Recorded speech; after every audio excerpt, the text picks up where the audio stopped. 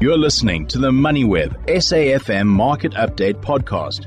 And sticking with results, we're taking a look at Impala Platinum. They reported their interim results for the 6 months ended 31 December as well today. And alongside those results, it does look like the business did go through quite a bit of a tough time. I'm joined on the line by the company's CFO to take a look at this, Muranisha Kerber. Good evening, Muranisha. Thanks so much for taking the time. Obviously, the operating environment hasn't been kind to PGM miners at all in the last couple of months. The numbers really suggesting that it's been quite an uphill battle for you and the team. Good evening, Jimmy. When you look at our results, I think it's really reflective of the challenges that we've experienced in the last 6 months. In fact, we already saw that in our last financial year when we already reported our results. I think we're dealing with the low pricing environment, some challenges around labor disruptions, and clearly the tragedy we had at our 11 shaft, where 13 of our colleagues lost their lives. So I think it's been a difficult last 6 months. But when you look, I think, at the business and the operational performance, I think all our operations really did well to deliver on their targets during the period.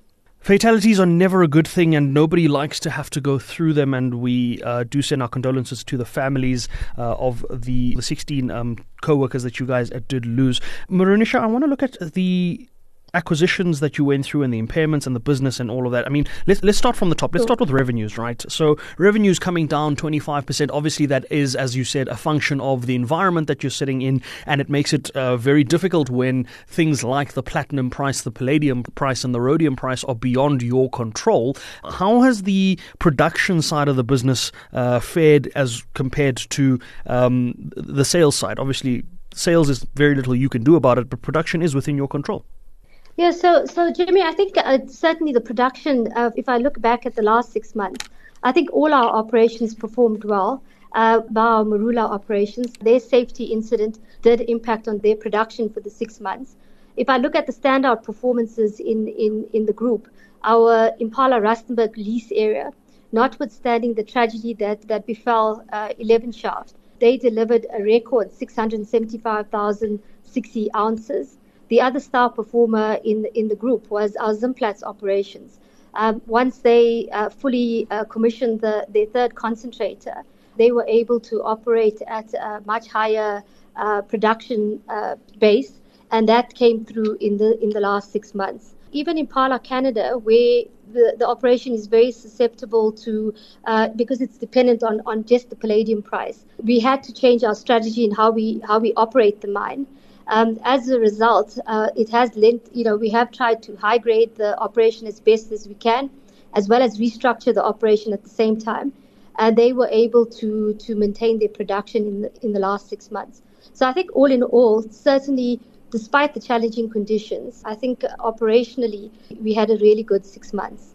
Muranisha, can we look at the RB Plats acquisition? Obviously, that went on for quite some time, and that back and forth and tug of war with Northam, and eventually you guys finalized that and sort of got that through to the book. Has that acquisition been able to help the business offset some of these other production areas or maybe the loss in revenues? How has that acquisition filtered into the group? So I think if you look at our group results that we put out, the fact that we consolidated Impala Bafokeng for the first full 6 month period, you'll see that actually the unit costs for the group have actually increased by 818 rand, and that reflects the fact that the Impala Bafokeng, the entity that we acquired, there are production challenges, particularly at Styldrift. So I think the BRPM side of the business has been performing well. They did have the sit-ins, but that was managed and everybody's back to work. I think the bigger concern for us is Styldrift, where there are some fundamentals, mining fundamentals that need to be addressed. If you look at the mine, when I look at it from a financial perspective, you'll see that basically they are carrying, their cost structure is basically designed for a mine at full production. Unfortunately, they are producing at about 70% of their sort of steady state production. And that really is what is hurting their unit costs.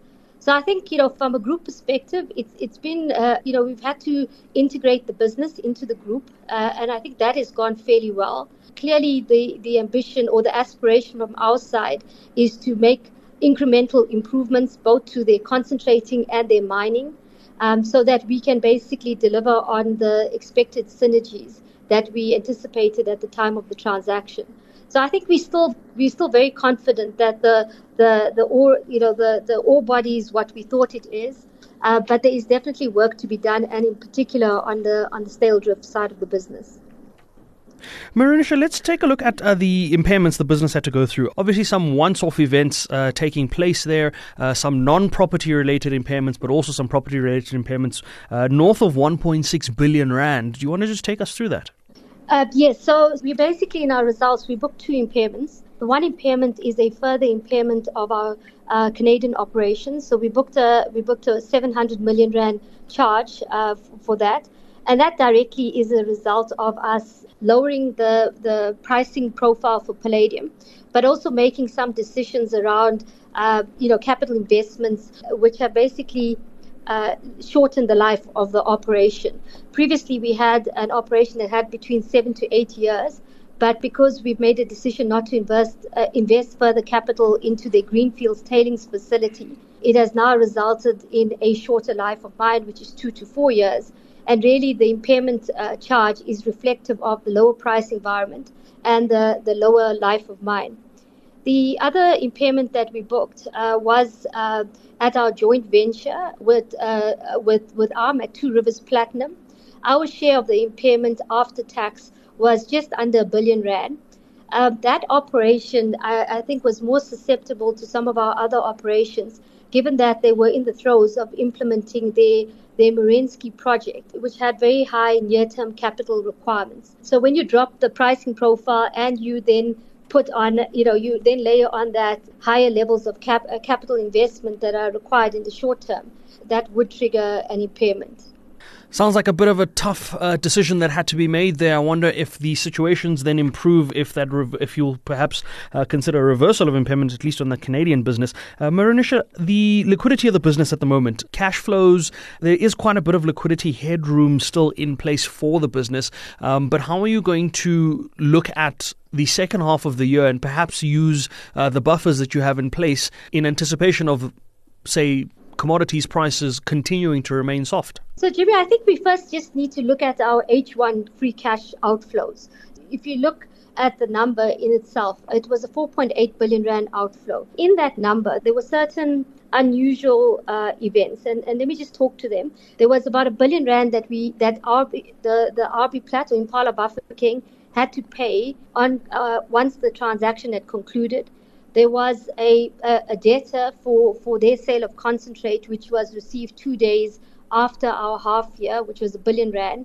And there was a lockup of excess or a work in process or metal inventory, both on the work in process side, but also on the refined side. And that was circa 2.3 billion rand. So if you take the free cash flow outflow and you adjust for those items, you end up with circa 500 million rand outflow. If I look forward to the next 6 months, clearly the once-off costs are not likely to recur. We will still have movements in working capital. But the objective that we've set for all our operations, even in this low pricing environment, is to be self-sustaining from a cash flow perspective. So at least to break even, and for some of the other operations to be free cash flow positive.